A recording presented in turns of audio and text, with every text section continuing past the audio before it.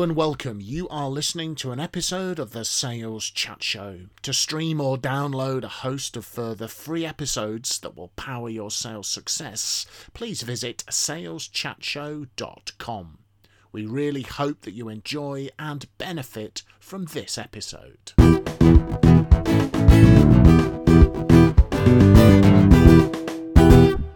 Hello folks, and welcome to yet another episode of the Sales Chat Show. saleschatshow.com, driving your sales forward. Here in the Sales Chat Show studio, Mr. Graham Jones, I'm Simon Hazeldine, and Mr. Jesson, Phil Jesson, is in the chair. This episode is about getting upstream early in the customer's buying process. So, Mr. Jesson, over to you. What do you mean by upstream? Thank you. It's more a case of what does one of my customers mean, because it's a little phrase that came up a few months ago when I was asked to run a session on it, but that's his phrase, and I quite liked it, getting upstream early. And what he was really talking about is finding ways of getting in at an earlier stage with the right people at the right time, way upstream in the buying process, so when an opportunity did arise, maybe by then we are known and blah blah blah. So it's about playing the long game with a prospect at a time where there is very little return, and that of course will not go down well with sales directors listening to this, who may have a set of targets that don't allow salespeople to play a 12 or 18 month game, because it might always be about this month's sales. So that's the principle of what we're talking about. So is this connected? I know you've spoken on a couple of other episodes of the Sales Chat Show of your sort of suspects, prospects, customers, key accounts. Yes. So would this be about salespeople spending time with suspects? Yes, indeed. This is time spent with suspects, people that we have identified, or organisations that we have identified as being possibles for the future, but at this moment in time we don't know them and they don't know us, but we have a gut feeling, or maybe we drive past them thinking, well, that's the sort of organisation I ought to be working with. So it's at a very early stage. So to answer that scepticism, if I'm a sales director, I want my salespeople spending their working hours on qualified opportunities, ones we've got a good chance to win, getting the maximum return for effort invested. This sounds a bit speculative to me. Well, I think you're right. There might be some qualification that's needed, so let's assume that has actually happened, and the salesperson has sat down with the sales director, and the sales director said, well, what's the potential of this customer? Have we got experience in delivering the solution? Yes, we have. Have they got a budget for it? Well, they probably have. Are they a business that's growing and developing? Yes, well, we know that from their website and some of the statements that the press are making about them. So you're right. I think there is a qualification process that might lead to green lights going on, so to speak, and then the salesperson thinking, okay, well, that is an organisation then that ideally we ought to be working with, but as far as I know, there's no immediate opportunity there. So it's really about what advice would we give our listeners in terms of, quote, getting upstream early, so when the opportunity does come up, they are already known, and maybe we've already added some sort of value by that time. Well, one piece of advice I could give our listeners is to refer to an earlier programme that was called Should You Scrap Sales Targets? Because if you refer to that programme, you'll remember that you went off on one. That I went off on one, saying that sales targets were a complete waste of time. They demotivate rather than motivate, and a whole load of other reasons. And so if you've got sales targets, doing this activity means that you'll be put off doing it because it doesn't contribute to your monthly, quarterly targets. However, there are lead and lag indicators of sales targets. So maybe what Phil is talking about, for those of you that want to listen to a lively debate, the Should You Scrap Sales Targets episode is a must-listen, where Mr. Jones, Mr. Jesson and I have a heated debate. But Yes, but the point is, if you are focusing on revenue, for example, exclusively, have you closed the sales? You may be taking your Salesforce attention away from activity upstream to borrow Phil's customers, which is going to create your pipeline for the future. So that's an interesting. It is a good challenge. Let's assume, as a sales director listening to this, I've listened to Graham's comments on the previous episode, which you referred to as a heated debate. In fact, I think you'll find it was only Graham that was heated. But let's imagine that I'm now an enlightened sales director. Yes.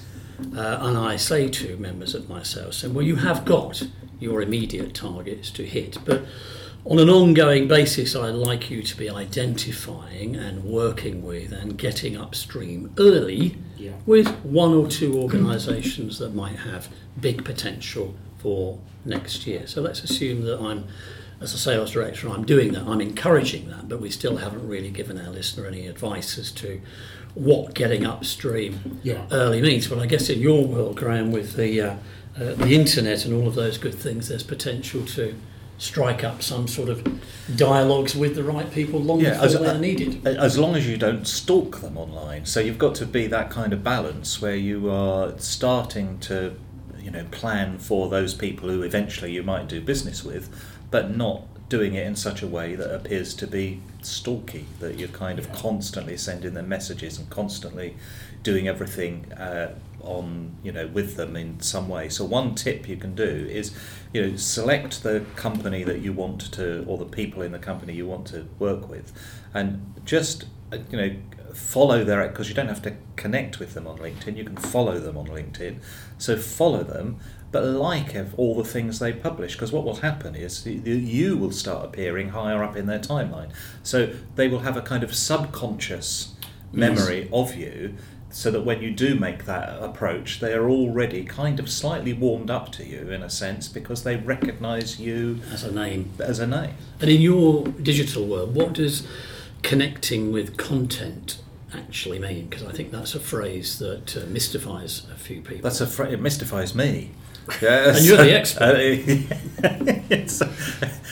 I think what it means, and like a lot of these phrases on the internet, there's about 1,000 different meanings, and people are using it in a variety of ways. I think what it means is giving people information they can use.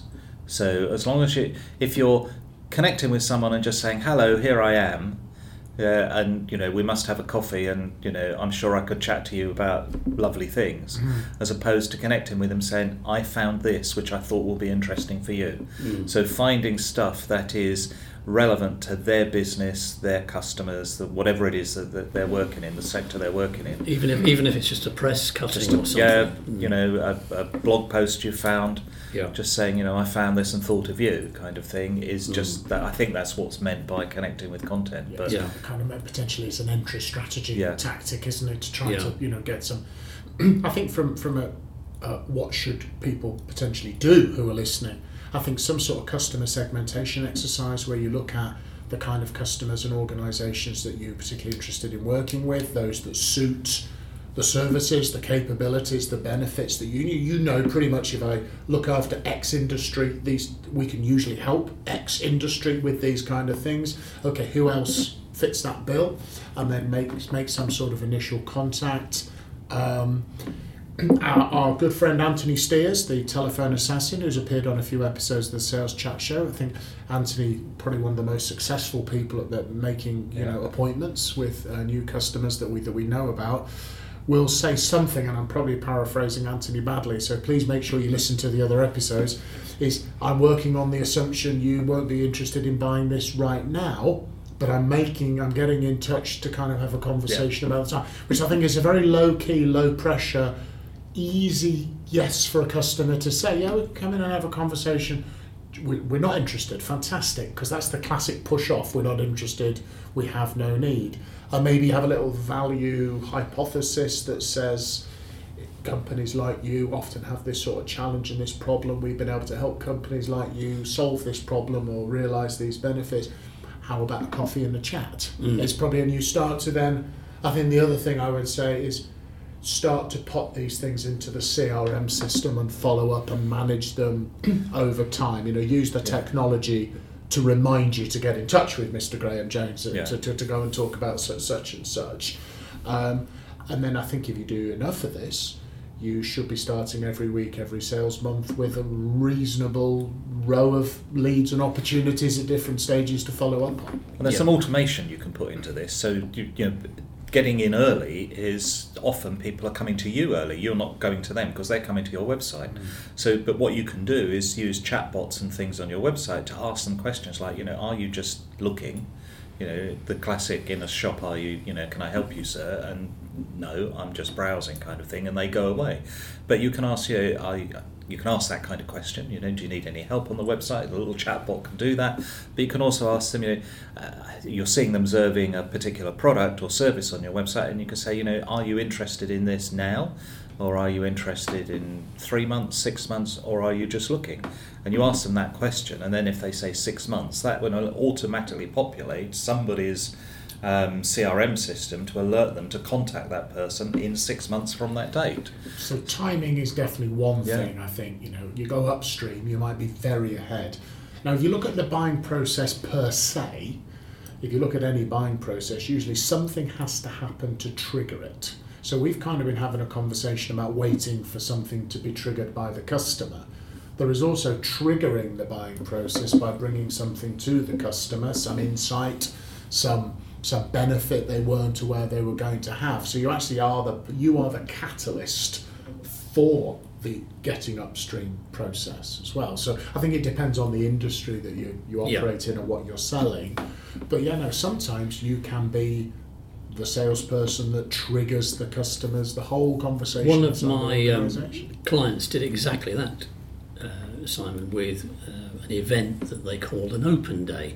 Nice title, actually, nice label. It doesn't say, come to this event because we want to sell you something. It's basically an invitation-only event where the prospect can come and have a look at various new products or whatever, have a coffee, have a chat, and maybe on another day come back in a little bit more detail when the time is right. But an open invitation to come along and meet us and see what we have on offer. Yeah, and it's a soft, easy way in. You Yeah, know. I mean, but you've got an open day every day on the internet. Why do you need an open day? You've got a website that's open for them to come and have a look all the time. So why do you need an open day? What's the benefit of an open day? Because Well, there might be the social side of it for some, or the relationship side for others. Just that physical contact of wanting to be able to ask somebody some rather difficult, intricate, technical questions that maybe the website can't do. But back to Graham's website comment, you know, there is the piece of research we've mentioned a few times. You know, B2B buyers on average 57% of the way through the buying process before they want to talk to a salesperson.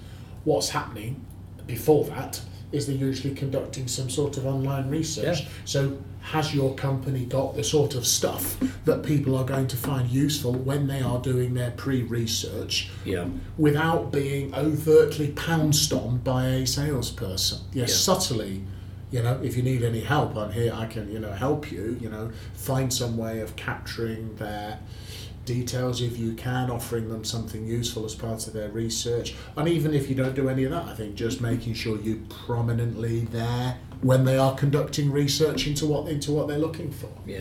So then you're likely to be early doors in upstream in the buying process. I think another aspect of getting upstream early for me is going native. So I'm thinking of a client of mine some years ago where they identified that they wanted to be a lot more active in the printing sector than they had been. So they identified a number of organisations and converted them, as you said, Simon, from suspects to prospects, you might say. But then the sales team, bearing in mind it was a printing industry sector, they started to read magazines like British Printer. They went to printing conferences. Yeah. They joined up various networks, some of which were subscription based for £10 a year or whatever. Yeah. And some of them also joined the British Printing Industries Association. And again, rather like a student as an associate, £25 a year. And they were then part of the network and the language and the terminology and the jargon that on another day they knew they would have to know when pursuing those target customers that they were after. A friend of mine used to run a PR company, and he was a member of a thing called a marketing club. So this was for a specific industry. So they had a marketing club, which was all the people who worked in marketing across all the competing companies would get together just to discuss marketing in that sector. So, and he joined that club, even though he wasn't one of the marketers, but they were his customers. Those marketers were his potential customers as a PR company, and so he joined their club because then he could find out what they really wanted. And so he was getting in early just by going to their events that happened once a quarter or whatever it was, and he would go along and just find out what they were talking about and got to network with them because he's where they are. Yeah, it was kind of like give some thought to who your suspects are going to be, and then find out where your suspects hang out, both physically and online. What do they read? What do they look at? What do they do? Where do they go? And make sure you're there to accidentally, in inverted commas, bump into them, which is not accidental at all. You're making sure you're present in their minds. Start to have those early conversations. But I would say get it in your CRM and discipline it, because you may have quite a lot of these going on, and you do. I think there is I don't mean a numbers game in like an old-fashioned cold calling, make 100 calls in order to get 2 appointments, but you are going to have to keep a few of these early stages on the boil, because they'll come through at different times, if at all, some of them. On the boil, that's another interesting phrase, isn't it? And I was working with an account manager a couple of months ago, and I said to this account manager, as a matter of interest, why did you win this particular customer 2 years ago? What was it that triggered it? And he said, well, that was a very interesting question, because I know the answer to that. And he said that he was told that the reason why he had won the business was for the previous 18 months, he made himself available on the phone to answer some technical questions, and he met the customer a couple of times in a coffee shop in London, again, just to help the customer in his new job as a key decision maker, struggling a bit maybe at that time. So this was reward time. The account manager had been there when it didn't actually matter, you might say, but from the customer's point of view, it mattered hugely. Yes. And some value had been created, the relationship was there. So when the money was on the table for a major contract, that was the only individual the customer thought about and just gave him the business. Interesting. That's the rule of reciprocity. That's a nice so one. You keep giving. That's a very good Scrabble word as well. What rule? The way I play Scrabble. But it's one of the 6 ways we persuade people, and one of those is reciprocity. If you give them something, they feel duty bound to give something back to you, but it's got to be largely of equivalent value. So if you're constantly meeting them and you're constantly giving them support and advice and meeting them for coffee, even though nothing comes out of it now, in a year's time they give you the contract because they feel duty bound to give something back. When you say it's one of 6, I'm rather hoping at this stage... Oh, no, you're going to say what the other 5... No, I'm not going to embarrass you, but I'm rather hoping we've done an episode on the other 5. If we haven't, listeners, on another day, track down our library and what will it be called, Graham? The 6 what? The 6 principles of persuasion. There we go. Professor Robert Cialdini. Professor Robert Cialdini. So there we are. I'll just give you an aside. He has just recently written a book with a 7th principle, which I wrote a blog post about, because saying that I always thought there was a 7th principle, and I'm glad to see that he's now finally agreed with me. Is his new book titled I Forgot One? I know, his new book is titled This is the One Graham Said I Forgot. I shall now put my credibility on the line and attempt to remember the 6. Commitment and consistency, reciprocity, authority, scarcity, social proof, and liking. Thank you. Yeah. I'm here all week, folks. And the 7th is called Persuasion. An excellent book, by the way. And maybe we ought to do an episode. I think for the next time we're together, we can talk about some of the principles of persuasion as well. Excellent. By the way, influenced by Professor Robert Cialdini. Cialdini, a must-read Yep. for sales professionals and influencers. Definitely on my top 10 must-read book list. Absolutely. So really, really good book to get your hands on, folks. So any closing thoughts, gentlemen, on getting upstream? No, other than, and it's an obvious thing to say, it's a sensible, long-term strategy. Doesn't always go down well with the sales director or the finance director, but I think good salespeople, good account managers will fight their corner on that one and say, no, I am going to be spending 5% of my time on some of these dream prospects for the future, and the organisation will just have to live with that whilst I do that development work. Yeah, and I think it is about having a different time frame from what are we going to close this quarter. Yeah. I mean, of course, the quarter matters, the month matters, the year end matters. We're not saying it doesn't. But to Graham's point about sales targets, what are you targeting your people on? What are you asking them questions? If you're not having targets, Graham, what are you asking them questions? Yeah. What are you giving them support to go and do? Is it okay for them to spend 5% of their time on speculative opportunities? Yes, you do have to be careful not to waste your time, but where are you going to be finding your new customers from? And in some industries with quite a long sales cycle, you are going to have a longer term nurturing strategy in place. The only thing I'd say is if you're going upstream, you're going to need a boat. And the one thing about boats, when they're going upstream, is they travel slowly. So this is not a rapid process. Yeah. This is something that you're doing for the long term. And that is a great metaphor to end the session on. So get in your boats, folks, and get paddling upstream.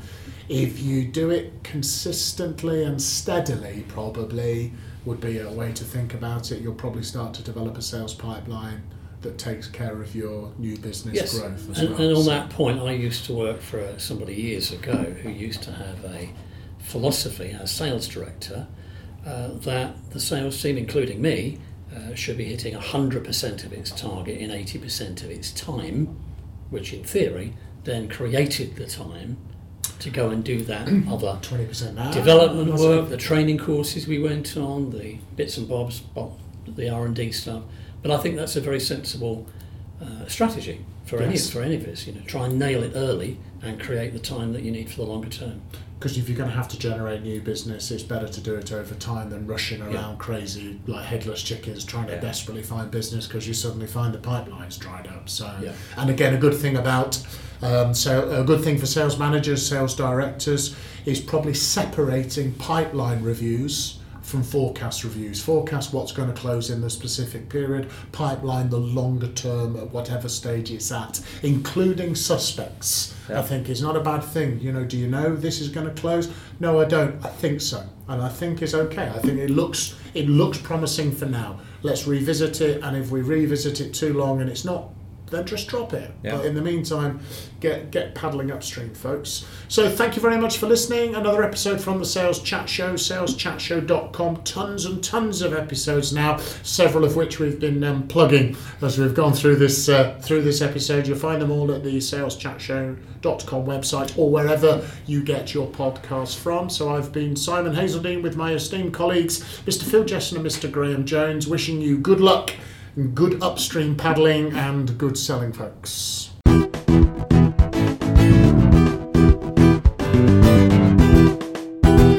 You have been listening to an episode of the Sales Chat Show. To stream or download a host of further free episodes that will power your sales success, please visit saleschatshow.com. Thank you very much for listening to this episode, and from everyone here at the Sales Chat Show, we'd like to wish you good luck and good selling.